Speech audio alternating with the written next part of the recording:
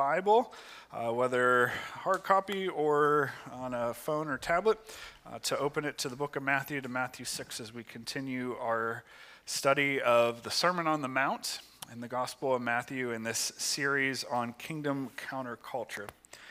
Today we'll be looking from Matthew chapter 6, verse 19 through the end of chapter 6, verse 34. There's sermon notes in your bulletin. You can follow along, fill in, and more notes up on the screen. Thank you, worship team, for leading us this morning, and good to be in the presence of the Lord together as we worshiped him, both through song and remembering the sacrifice of Jesus on the cross. So I want to take a moment as we think about today 4 choices that Jesus gives to us, just for you to take a few moments and to make some decisions together. I'm going to ask, just for fun, so we can engage this together, you slip your hand up for whichever of these 2 choices you would go for. All right? So I've got a number of them, and they're in the form of would you rathers, okay? So, would you rather eat a hot pepper or sour candy? Hot peppers? Sour candies? Sour candies have it on that one. Would you rather go on vacation to the mountains or to the beach? How many mountains? How many beaches? A lot more beaches. Would you rather endure the heat of summer or the frigid cold of winter? How many summer heats? How many frigid winters? Yeah, it's close, but I think summer has it on that one. Would you rather watch Star Wars or Star Trek? How many Star Wars? How many Trekkies? Yeah, all right. Star Wars a little bit, but some are, 50-50 on that one. All right, would you rather eat something sweet or something salty? How many sweet tooths do we have out there? Salty? That's about a 50-50 there. That's pretty close. Would you rather have a rat in your kitchen or a roach in your bed? How many rats? Ooh, how many roaches? All right, just a few. All right, so rats in the kitchen. Would you rather get $10,000 or would you rather give away $10,000? How many get 10,000? How many giveaways? All right. That's good. Would you rather lose your hearing or your sight? How many hearing? How many sight? It's a tough one. Either way, we don't want either. How many would you rather be stuck outside in a thunderstorm or in a snowstorm? Stuck outside in a thunderstorm. Stuck outside in a snowstorm. Oh, you got some brave ones out there dodging lightning bolts. That's where the majority was. How many would you rather be stranded in the jungle or stranded in the desert? How many in the jungle? All right. How about the desert? All right. Mostly jungle people. All right. 2 more. How many would you rather have a unibrow, one continuous eyebrow, or no eyebrows? All right. Unibrow. No eyebrows. I don't really know what to think about that one. And the last one, save the best one for last. Would you rather wear used underwear or brush your teeth with a used toothbrush? All right? Used underwear. A few. Used toothbrush? All right, most of you, either there were a lot that didn't raise their hand for that one at all. I don't blame you. Those are fun, aren't they? Those would you rather hypothetical, you have to choose one of 2 options. And while they're hypothetical, and while hopefully you don't have to choose many of those, the choices and the questions that Jesus poses to us this morning are not hypotheticals. They are everyday, real-world questions that will affect our everyday lives as well as our spiritual lives. You can't separate it. And here's the thing. If you choose one, you are by default not choosing the other. And if you decide not to choose, most likely you are choosing the worldly options. These are questions that Jesus gives to us, profound life decisions that will affect how we live in the kingdom of God. If we are to be kingdom counterculture people, these decisions are crucial for us. Jesus lays them out. In Matthew chapter 6, verses 19 through 34. The first question is this: where is your treasure? Where is your treasure? Verses 19 to 21, Jesus says, "Do not store up for yourselves treasures on earth, where moth and rust destroy, and where thieves break in and steal, but store up for yourselves treasures in heaven, where moth and rust do not destroy, and where thieves do not break in and steal. For where your treasure is, there your heart will be also." Where is your treasure? The two options that Jesus gives to us is the first, earthly treasure, which he says, do not. This first option are treasures on earth. Jesus says, don't store up for your treasures on earth.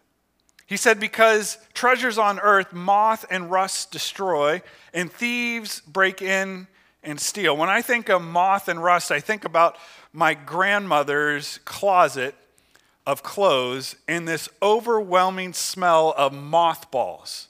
Anyone ever have those, use those? Put those in because there's those little moths, those little insects that want to eat at the fabric of clothes. And so my grandmother, to my knowledge, did not have a problem with it. I don't think she could have ever had a problem with it because she had tons of mothballs in her closet that were insecticide, basically, that put off an odor to keep the moths away. And it was one of those smells. You walked into my grandmother's bedroom and the closet could be closed, but man, you could smell the odor of those mothballs.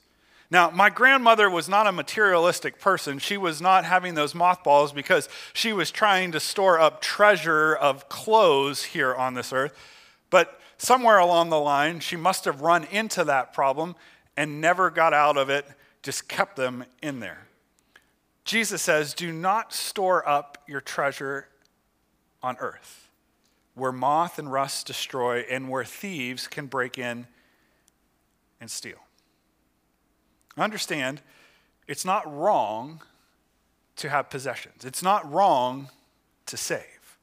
But Jesus is speaking about the accumulation of things that become selfish, that become leading us to a place where we are unwilling to share with others, where we have such a deep love and affection towards the things that we have that if we were to lose them, we would be crushed. He's speaking also to the idea of possessions defining us, our treasure and our value and our worth being put into what I have or what I don't have. Jesus says in this option, first option, where is your treasure? That we have the option of earthly treasures, which he says, do not store up your earthly treasures, but rather store up treasures in heaven, heavenly treasures.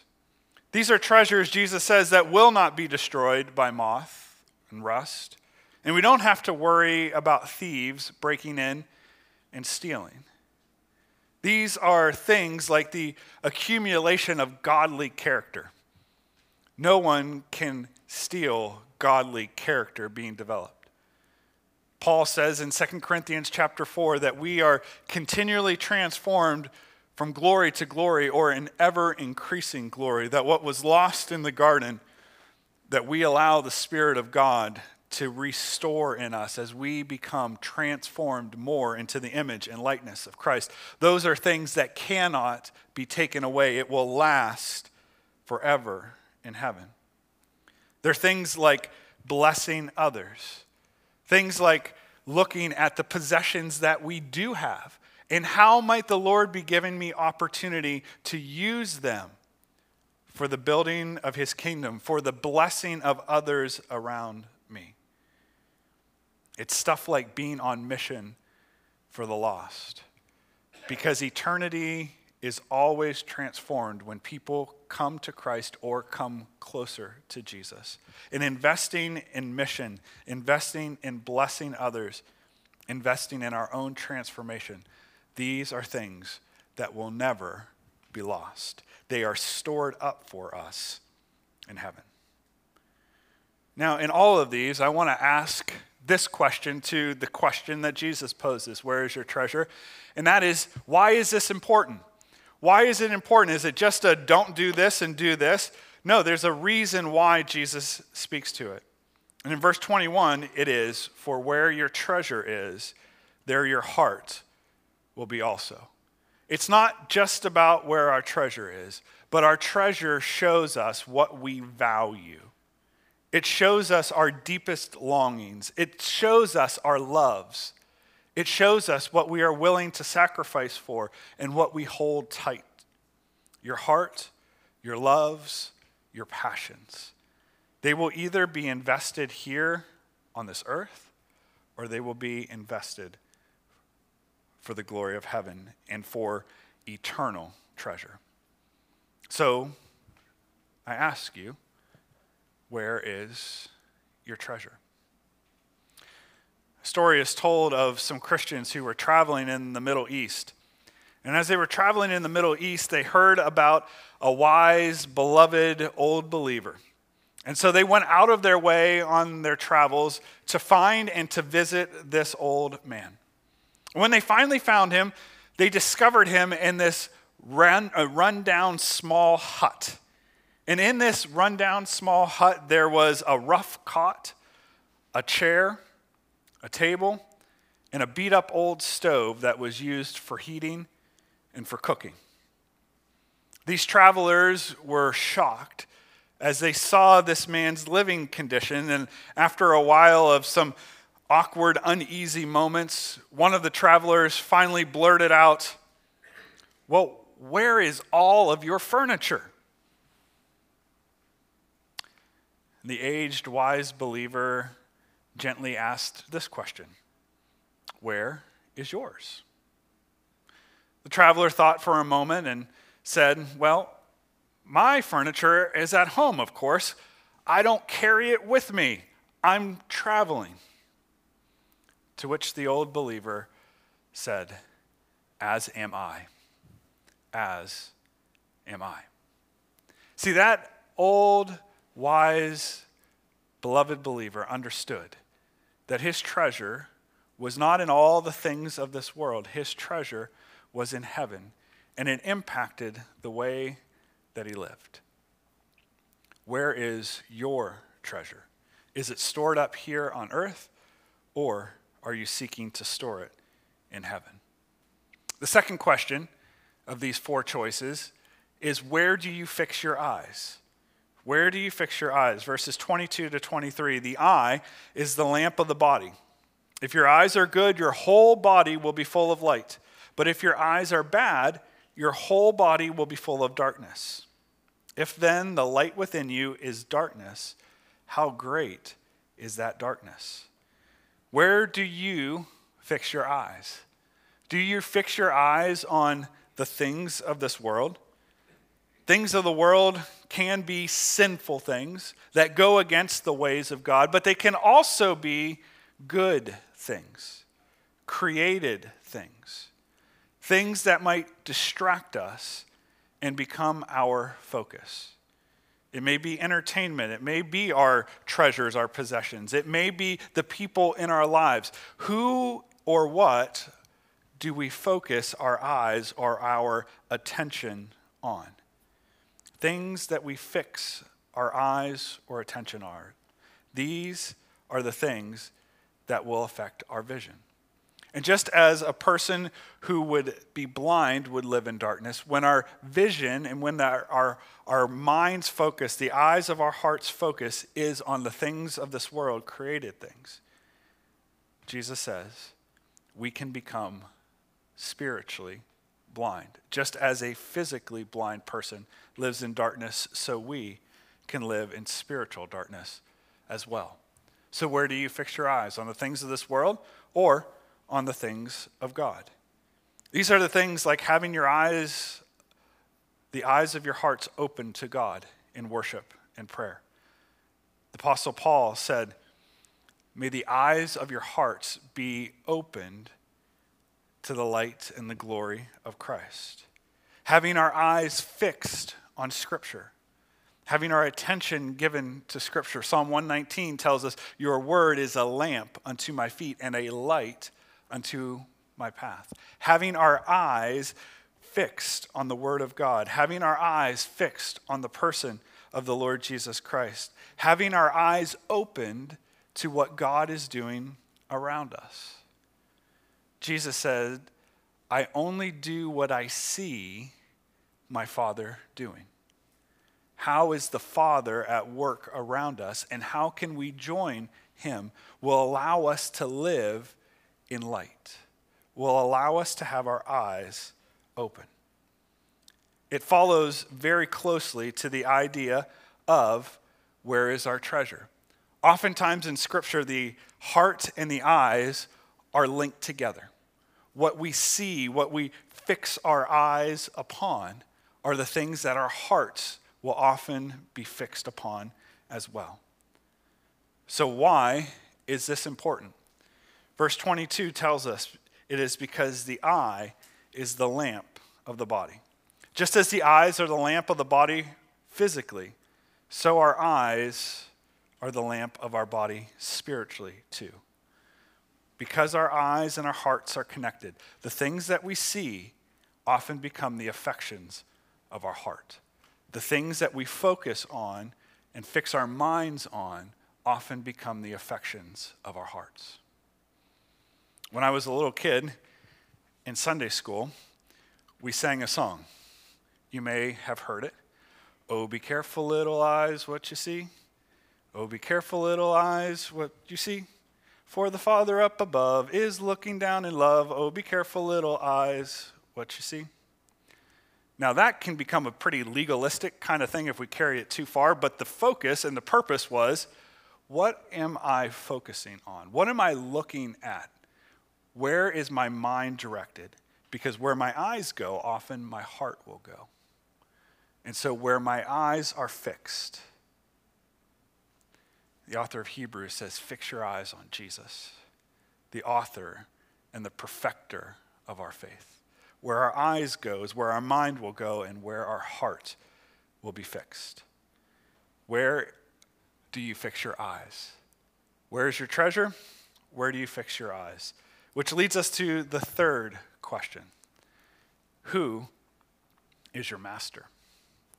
Who is your master? Verse 24, Jesus says, no one can serve two masters. Either he will hate the one and love the other, or he will be devoted to the one and despise the other. You cannot serve both God and money. Who is your master? Option one is a Semitic language term, mammon. Mammon represents all created things. But especially, and because the NIV that I use and other translations will often translate it money, because it is so, money can be so representative of the bigger picture of all created things. And so while mammon or money possesses worth, the worth it possesses is of limited value. It's temporal, it's time-bound, and eventually it passes away. You cannot take it with you. It's very closely connected to the idea of earthly treasure. And mammon, or money, can easily become our treasure. On the opposite side is God. Whereas mammon represents created things, God is the creator of all created things. In contrast to mammon that is temporal, that is only bound for this earth, God is eternal, no beginning and no end. He is infinite. His worth is matchless. He ultimately is our heavenly treasure. Who is your master? Mammon or God? Why is this important? It's important because Jesus says you cannot serve two masters.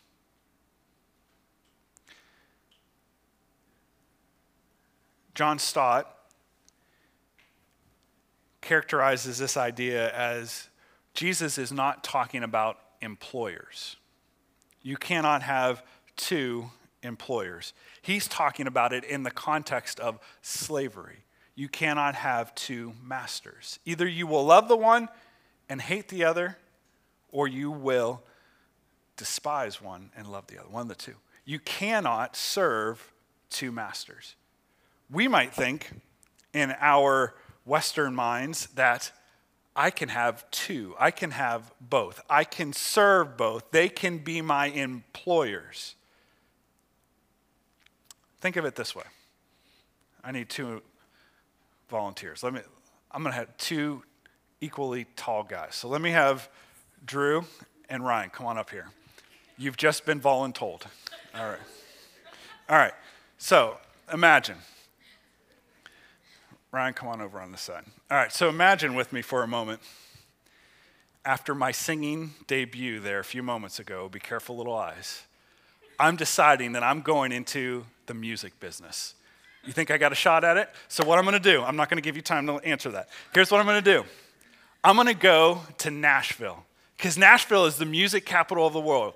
And then when I go to Nashville, I'm going to work and I'm going to hustle and I'm going to figure this thing out. I am going to network. I'm going to get my songs to the right person. I haven't made up my songs yet or anything like that. I'm going to get some people. Hey, Christine, you can help. We can do this thing. I'm off. I'm doing it. And I go to Nashville and I've got my music passion and I'm investing in this thing. Yeah.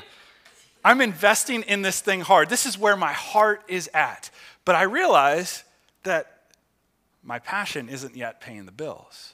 So I got to find something to pay the bills. So I got to go and I get to wait tables, very stereotypical of the music success story. So I'm going to wait tables at the local restaurant.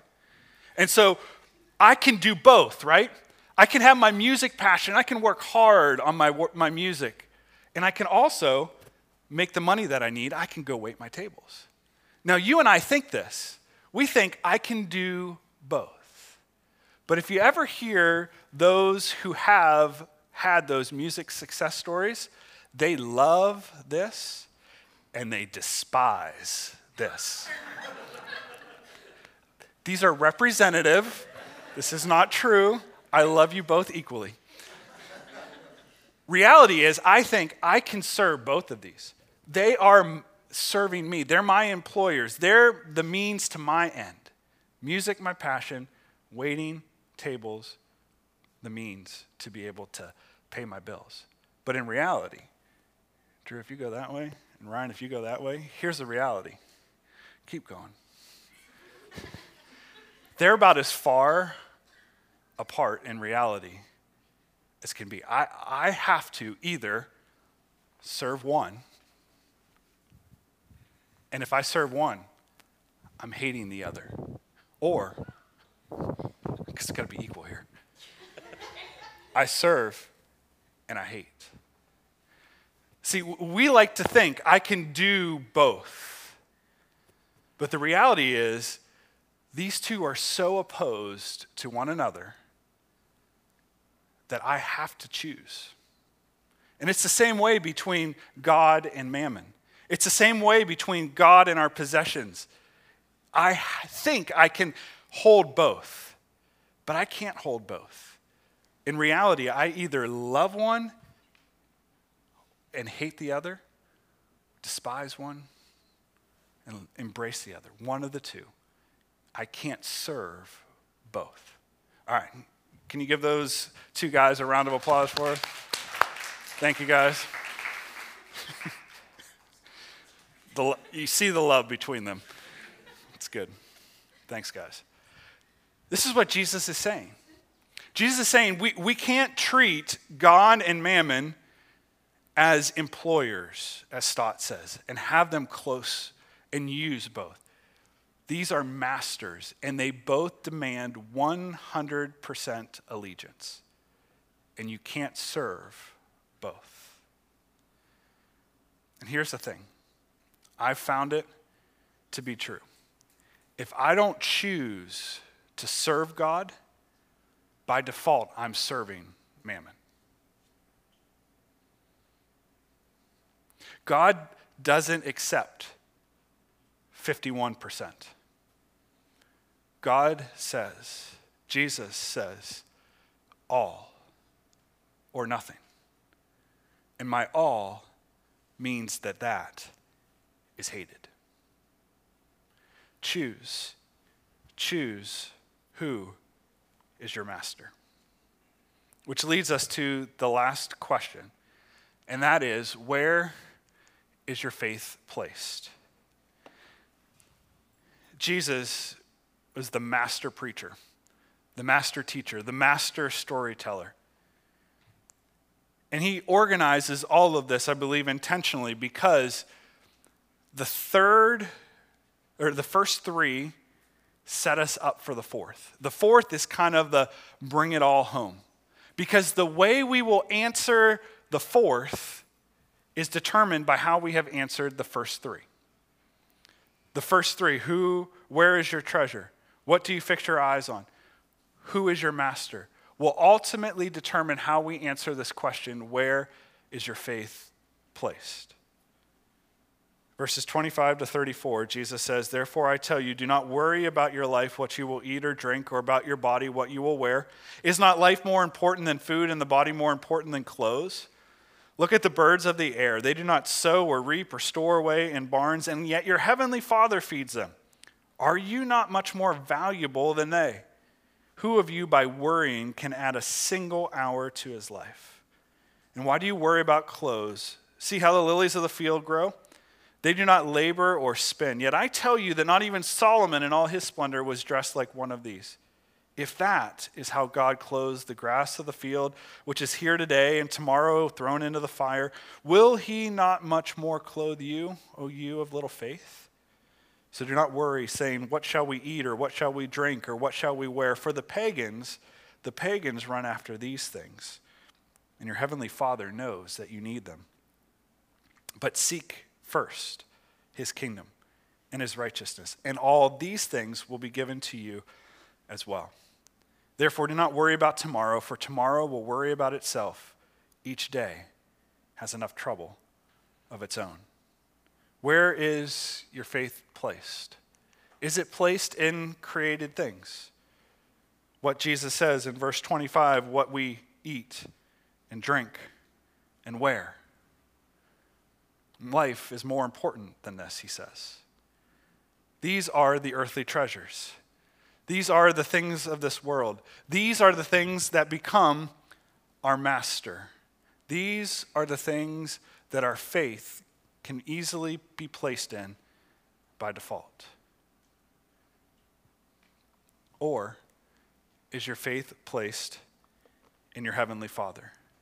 Our heavenly Father who cares for the birds of the air. Our heavenly Father who clothes the grass of the field with the lilies, which are here today, gone tomorrow, thrown in the fire and burned, these temporal things. If he cares for the birds of the air and the flowers of the field and the grass, how much more will he care for you? So storing up our treasures in heaven, fixing our eyes on the things of God, serving him alone as our master, that is where Jesus calls us to. And it is the best place for us to be. Created things or our heavenly Father? Where is our faith placed? All of this and how we answer these four questions bring us to the way that we live, and it's why it is important. The reason that it is important is in verses 31 and 32. Actually, 31 and 32 first. So do not worry, saying, what shall we eat, or what shall we drink, or what shall we wear? For the pagans run after all these things. See, here's where Jesus brings us to.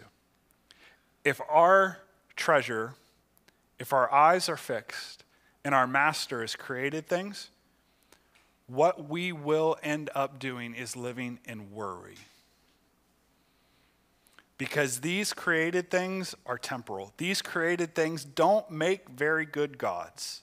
These created things take as much as they give. These created things like our possessions, these created things like how do people think of us? What do people think of us? Where we find our worth, our value, our security. All of these things can be there in a moment. And so we're left with, what are the people saying? Am I answering? Am I putting out my best image on social media? Or we're left looking at the stock market. Are stocks going well or are they going bad? We end up tracking our children to make sure that they are safe. Answer me as soon as you get there. Come back, let me know. You got to be home by this time because, why? Because we want to not only care for them, but we want to protect them. If our value is in created things, we are left with worry. We are left with control. And what we end up doing is we act like the pagans and we run after these things. These worthless created things. We run after them. We pursue them. We live for them. They are our treasure, where we fix our eyes, and ultimately they are our master. We may think that we own them, but in reality, they own us. We're caught in worry, anxiety, and we run after them. Why is this important? The second part, though, is if our Heavenly Father is where our faith is placed, our treasures are in heaven, we fix our eyes on the things of God, He is our master, then verses 32 and 34 to 34 are true of us. Our Heavenly Father knows we need these, but we seek His kingdom and His righteousness, trusting then that all these things will be given to us. All the things we need will be given to us as well. Therefore, do not worry about tomorrow, for tomorrow will worry about itself. Each day has enough trouble of its own. If we place our faith in our Heavenly Father, the result is provision.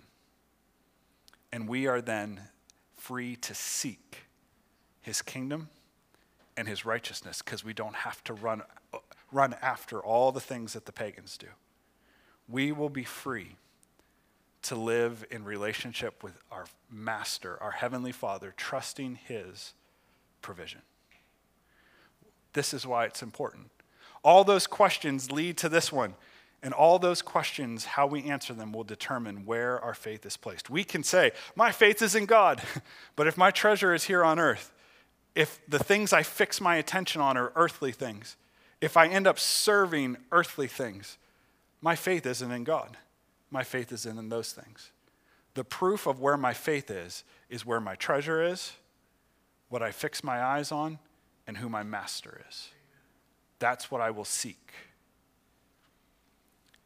What you seek after is how you answer this question.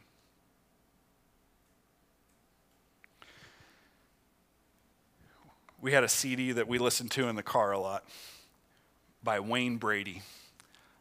He had a kid's CD. It was great. And he had this song, You Are What You Eat. It was all a little hip hop, dance moves and stuff to it. You are what you eat, you are what you eat. The whole purpose was to help kids understand that if you're eating sweets and drinking soda and eating all these unhealthy things, you're going to become unhealthy. But if you're eating your fruits and your vegetables and your meats and your carbs, and that's right, you are what you eat. You're going to have a better chance of being healthy. And so he would sing the song, you are what you eat, you are what you eat. And we would sing it all together as we're driving along. You are what you eat. Here, see, I'm going after this singing thing. You are what you eat. Can I switch that just a little bit? You are what you seek. You are what you seek. What you seek determines your treasure, determines what you fix your eyes on, determines your master. You are what you seek. So let me ask you this day as we close? How do you answer those questions? Where is your treasure? What do you fix your eyes on? Who is your master? And ultimately, where is your faith placed? Jesus calls us to be countercultural kingdom people who answer in heaven. Fix our eyes on Jesus. Our master is our Father. And our faith is in him, and we seek first his kingdom and his righteousness. The worship team is going to come and lead us in a song of response together. But I would encourage you, if the Lord has been pointing out answers to the questions of these questions in your life, and they are more earthly than heavenly, today's the day to repent of those and to switch our allegiances. So that whatever question needs to switch, we can walk out of here saying, Lord, I'm still a work in progress, but I can say I'm shifting where my treasure is, what I fix my eyes on, who my master is, because ultimately I want my faith in you. And so if there are some things, the altar is always open just to be able to draw a line in the sand and say, today, I make a switch. As the worship team comes, let me pray for us and give you opportunity to respond to him. So, Father, I thank you. Your kingdom and your kingdom's ways are best. You are good. You are exceedingly good.